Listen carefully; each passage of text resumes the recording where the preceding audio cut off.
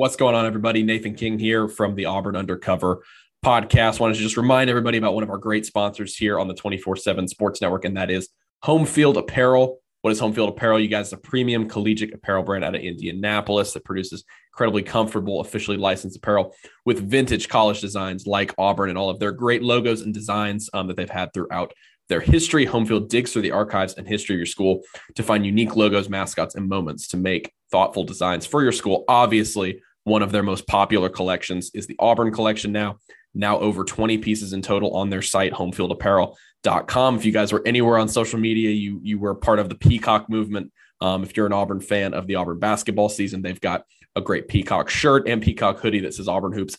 Easily my favorite design of theirs. It's a great piece of work for an Auburn fan to pick up to commemorate this basketball season. You guys can still get 15% off your first purchase at homefieldapparel.com with the code Auburn Undercover. That's all caps, all one word, Auburn Undercover. Please go check it out. You guys love their product, have loved it for a really long time. If you guys have been anywhere in the world of college athletics in the past couple of years in terms of social media, like I talked about, they have been phenomenal. They've done a really good job of branding themselves, and they back it up with a great product, and Auburn is one of their biggest sellers, like that new Peacock jacket I was just telling you guys about. So be sure to go pick that up. Get 15% off your first purchase. Again, promo code, all caps, Auburn Undercover at checkout at homefieldapparel.com.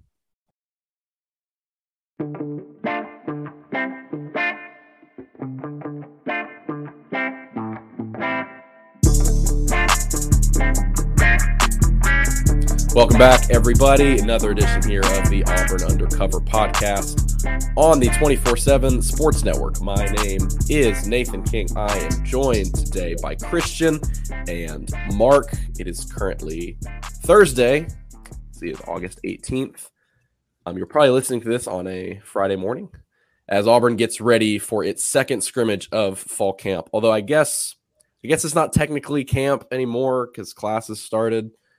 That's an area of disagreement, I guess. But I don't know. Still, in my mind, it still feels like fall camp. But so their second scrimmage will be Friday afternoon, a little different than their first one, which was in the evening time in the stadium. Also different than the first one. We'll get to chat with the coordinators afterward instead of the head coach. So we'll get chat with them, and then on Saturday we get a big old 2-hour long, giant viewing window for practice, and we'll get to talk to Brian Harsin after that. So I say all of that, Mark, to kind of set the table for this weekend. If you're going to count, Friday, these next couple days are really going to, if we're kind of getting down to the bottom here of really trimming away at what, the skeleton of a depth chart is and really understanding where guys fall on this roster right now. These are some of the final pieces that are about to come into play because, like Harsin said, I mean, before you know it, it's going to be time to get ready for Mercer. Like it's coming down to it in terms of reps. Of course, we'll talk about the quarterback position, but just from what you saw in the first scrimmage, we learned a lot there, and kind of what's developed over the course of this week. What are the main things you're going to be looking out for? Whether it's personnel, whether it's developments at certain positions. What are you going to be watching for to come out of that scrimmage tomorrow? Yeah, I'm not really sure we're going to get to know who the starting quarterback is this early, but it's about that time where coaches make decisions on who's going to the scout team, who's going to get ready to play for the opening game. And there might be some gray area on some guys.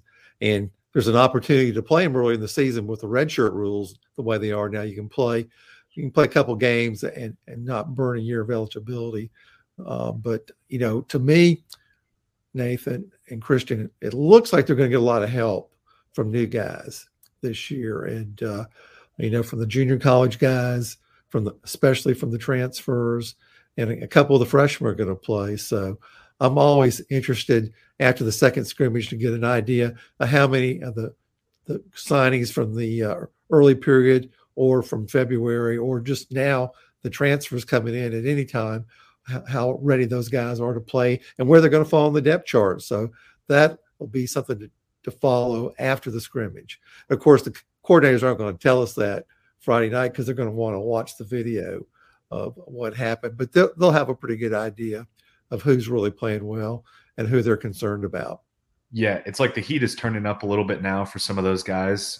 So far, I mean, I feel like the results have been about as good as you could expect for the most part. You're getting big contributions. Mark touched on it from Keontae Scott, Jeffrey Emba, 2 JUCO guys, freshmen. Camden Brown has been a standout all of fall camp. He was last scrimmage. Damari Alston was a standout last scrimmage. And then the transfers as well, they've been kind of sprinkled in there. Craig McDonald, Coy Moore. So far everything's been really good for them, but now the heat's turning up. So we'll see we'll get a good idea Saturday when we do have that viewing window where the depth chart might kind of stand a little bit. So we'll kind of be able to see, what did happen during Friday's scrimmage and where do these guys stand now? A big guy too to mention is the transfers. Jason Jones in the middle. Yes, yeah. He's got a great opportunity to play because Tony Fair, they're having to replace him. And he's a big body guy like Fair and probably more athletic than Tony Fair. So hearing a lot of good things about him from everybody. So if he has another good scrimmage, we might see him in the starting lineup on opening night. Jason Jones is one of those transfers, I think, that falls under the radar in a good way. Like he's just kind of slid. He's obviously he was here in the spring, so that helps like that aspect of things.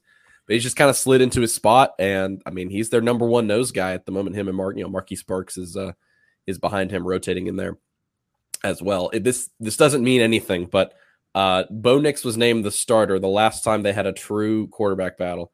He was named the starter 11 days before the season opener. So if that were to be the case this year, that is next Tuesday. That has no bearing on this at all. But if anybody would just like to know the last time Auburn had a true, name a starter, but I'm not sure in this day and age, you've got like the two extremes. You have programs that make a big flashy announcement like Missouri did with Baker. I saw Emory Jones was named the starter at Arizona State today. Like some programs like to have these big announcements for who their QB1 is. I do wonder, Christian, like once we finally get down to this, just because it's so assumed among the entire fan base, and surely Auburn is aware that like even if it's a guy like TJ Finley, everyone knows that you're going to see Zach Calzada in that first game. You might even see Robbie Ashford running the offense in those first couple games as well. But I say that to kind of say, talking about the quarterbacks in this scrimmage, this is a weird sentence that I probably wouldn't have said like 3 weeks ago, but I feel like Mr. Finley can kind of strengthen that grip a little bit in this scrimmage. Certainly if there's a, replicating performance from the first one, you've got to think he just kind of increases his edge. And then, obviously Zach Calzada could turn the table. So like Mark said, it'll be interesting to see. We get to see them immediately the next day in terms of, how they want to move those rotations about. And obviously all eyes will be on how the quarterbacks perform.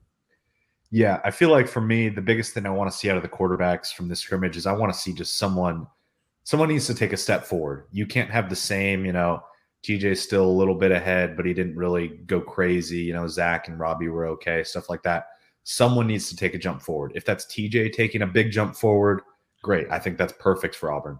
If it's Zach or if it's Robbie making a big step forward and really contesting TJ, I think that's great for Auburn as well. But you just can't, at this stage, after the second scrimmage, you can't sit at the same spot. You need to keep moving forward. So that's kind of what I'm looking for. I really don't know what we're going to see, to be honest. We'll just have to wait and see. But personally, I think TJ, I think we can all agree, probably leads the battle right now. But for me personally, it's still going to be, believe it when I see it, I still kind of would favor Zach Calzada, maybe just a little bit.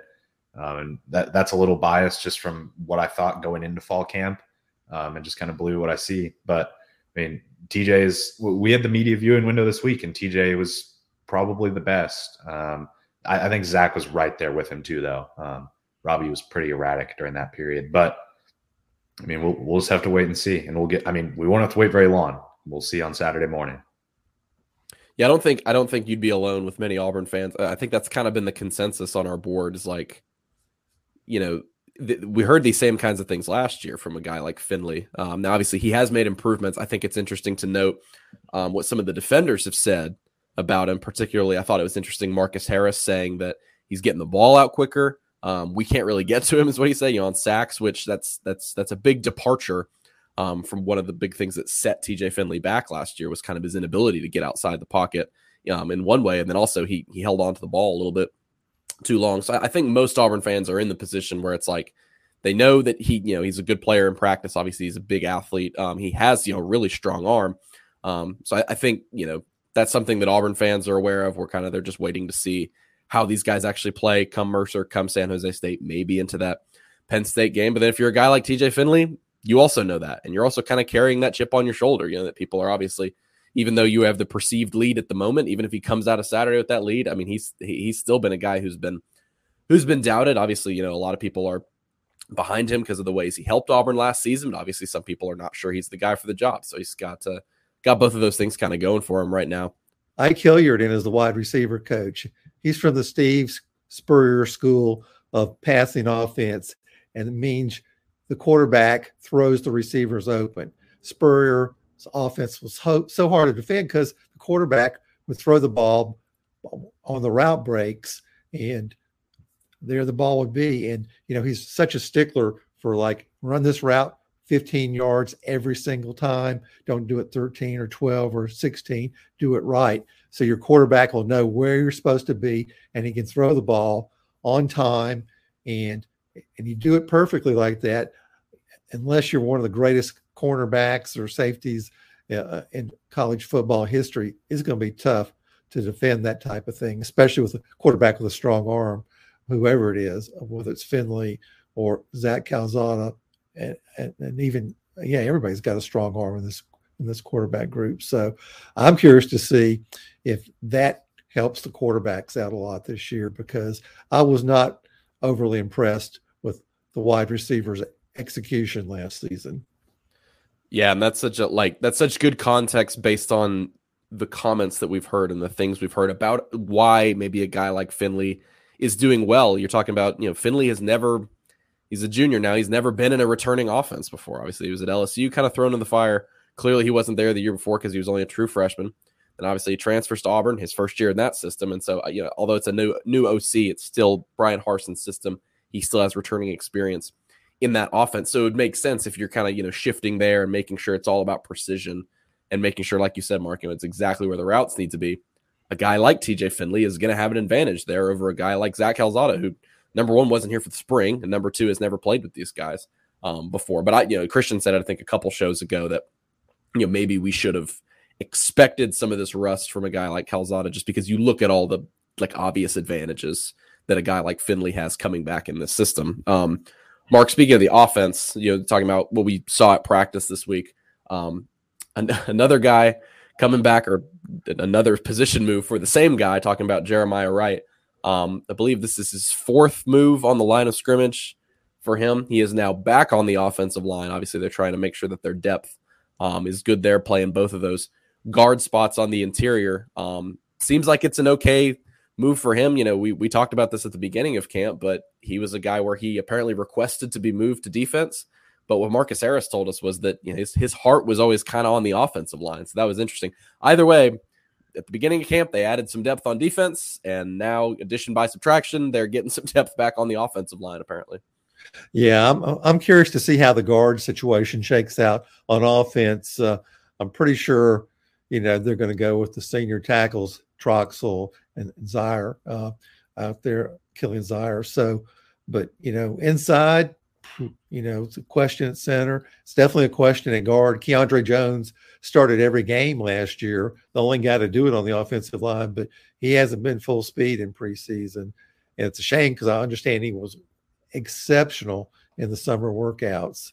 But he should be back to full speed soon and pushing in there. They got some big boys in there competing for playing time. They got some experienced guys too, Brandon Council's been playing college football since Teddy Roosevelt was president. So, there's some really crazy old guys out there on the line.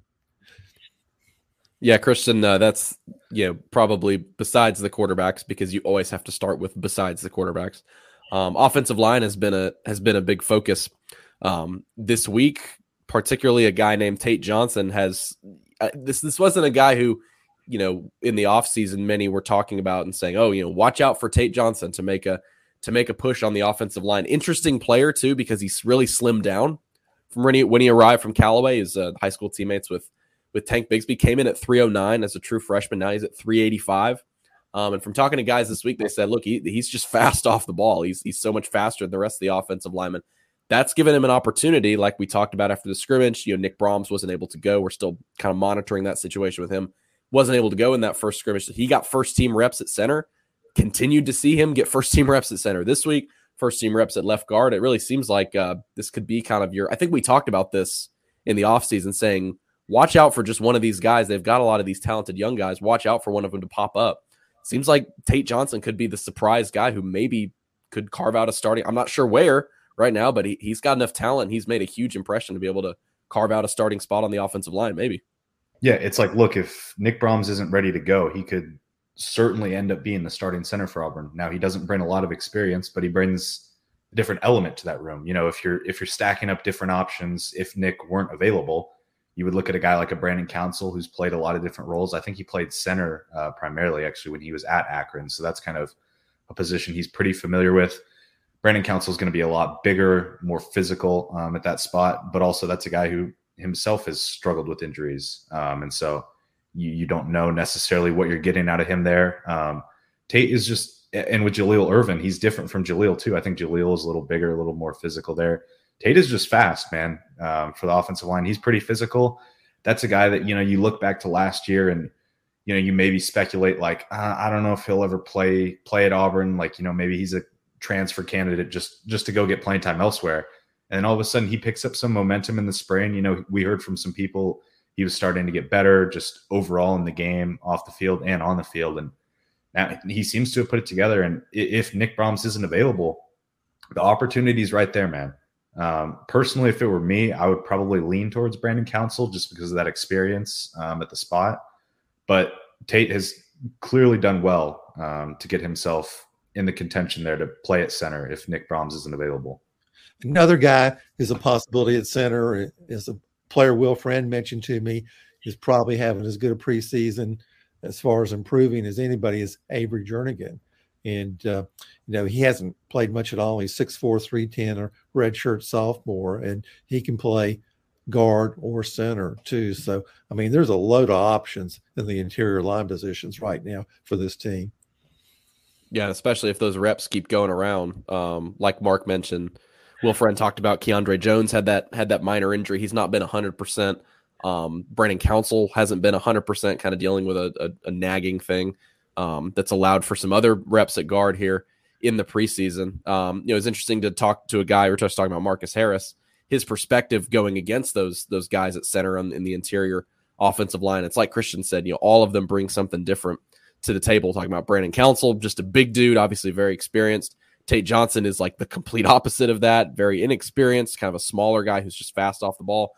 And then when we asked him about Jaleel Irvin, he was like, I mean, I guess he's in between. Like, he's a guy who has a little more experience. He was Nick Brahms' backup last year. Not as big as Brandon Council, but not as fast as a guy like Tate Johnson. I appreciated the candor from Brandon Council because he basically said exactly what Christian just said. When we asked him about Tate Johnson, he was like, yeah, because they came in together for fall camp, that late fall camp in 2020. And he was like, yeah, I looked at him and I was just like, I don't know if this guy's ever going to play at Auburn. I mean, he was just being honest. And but that, you know, obviously allowed him to talk about, he said the progression for him has just been unreal.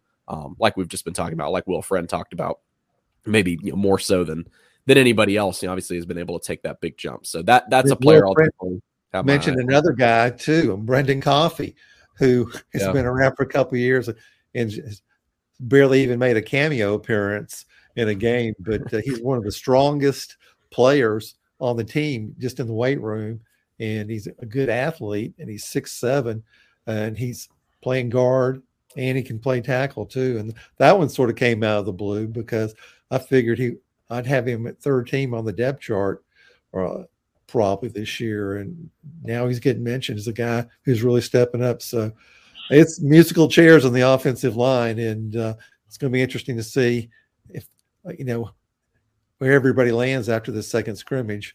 And I guess it's probably going to be a week from Tuesday before we actually get the official depth chart. But I think we'll probably have a good idea before then.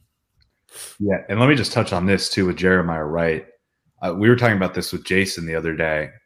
It's kind of crazy to think about. I was just thinking about him getting moved back. It's like, man, this is tough. Like, he doesn't have a lot of time. And then you think about it, he technically has 4 years still left to play because he had his COVID year and then he had his injury redshirt. So while he is moving back for the 15th time to the offensive line, he still has plenty of time to actually kind of still adjust there and settle in. So could end up being a good move in the long run. When he's been healthy, we've heard a lot of good things about him, whether it's at offensive line or defensive line. I remember at the Birmingham Bowl practice, he'd actually moved back over from defense to offense, and he was getting a lot of individual attention up there during breaks in the practice on alignments and assignments. And he still wasn't really cleared for contact yet, but he was learning what was going on. So, I remember Jason went to see him down at Selma High School, and I asked Jason, I said, what do you think? Is he an offensive line or a defensive line? And Jason said, I think he could probably play both, but to me, his best spot's probably offensive guard in college. So that maybe is where he's going to land. Yeah, the reason we keep talking about Jeremiah Wright every time he switches is not only because it's notable for a position change, but also like what Christian and Mark just mentioned. Every time he's been healthy at either of those spots, whether it's the offensive line, him kind of settling in there, guys talking about how strong he was. And don't forget, he was probably the standout player of the entire spring, for that staff back in 2021. Derek Mason just could not stop talking about him. And so, you wonder about giving him an opportunity to get healthy, kind of settle in. He's got, massive physical frame. Something else that some of the players brought up this week, talking about another advantage for him. He knows both sides of the ball now. I mean, he not only has he switched positions, he has switched positions in the same camp when they're all trying to learn the same plays. And so, I think it was Marcus who was saying, yeah, it's kind of unfair because he knows some of our calls because he was just a part of them. And so he was able to get the jump on us in practice pretty well. So he gives himself a nice little edge there. Mark, somebody else we talked to this week that, had a really good first scrimmage was Anders Carlson. Really interesting to hear from him. Auburn is no stranger to fast knee recoveries. You think about a guy like Will Hastings, who had the knee injury in the spring and then turned around and played. I think he checked in week 2 of the following fall. So Auburn obviously has a great medical staff, and they do a great job of that. But Anders said he's good to go. He said he'll be wearing that brace on his left leg the entire season, but it's just kind of a thin brace, just kind of more for comfort. It's not really going to bother him that much. And I mean, all indications are right now he's going to be there, as good as Alec McPherson is, and as good of, I think, an accidental backup plan that they had by having him in this class. It seems like Anders will be ready to go for the first game. Yeah, he's very smart kid, very mature. He's as experienced as you're going to get because, he spent a year as a redshirt watching his brother play, and his brother plays, of course, in Oakland for Las Vegas in the NFL. And those guys train together and they talk kicking all the time. So, he's really good. And I've seen him kick. So guy's got serious leg. Of course, he's not going to get a chance to kick a 75-yard field goal from that far out. But the thing I'm curious to see, guys, is they're going to let him kick off because he's such a good athlete. He can tackle an open field, and he was a really good. I think he was like a 3-sport guy in high school out in Colorado Springs, and.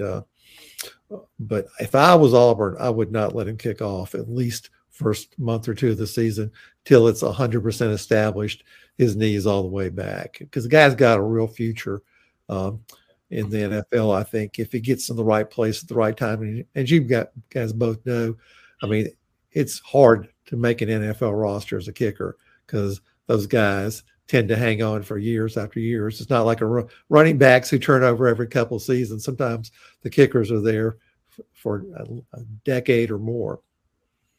Yeah, I think it's good for Auburn, assuming Anders is good to go and he returns to even just being pretty solid at kicker.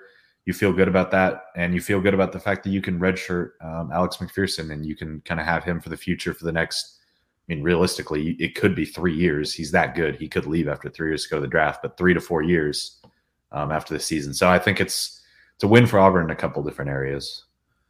Yeah, that's what Anders was talking about. Was saying, well, it's about to be my 6th year of college, and he said he was talking to Alex, and Alex's older brother, Evan McPherson, only spent 3 years at Florida, and then he was out of there. But I think, pure raw talent, that's kind of how Anders described Alex McPherson. He said he's just a load of talent.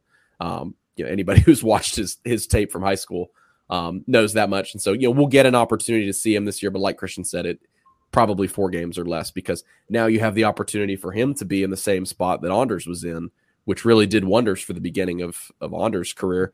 Anders sat behind his brother in 2017, just redshirted, and had an opportunity. I think that was before the 4-game rule came in, so I'm not sure he appeared in a game in 2017. So Alex even has the the advantage in terms of that.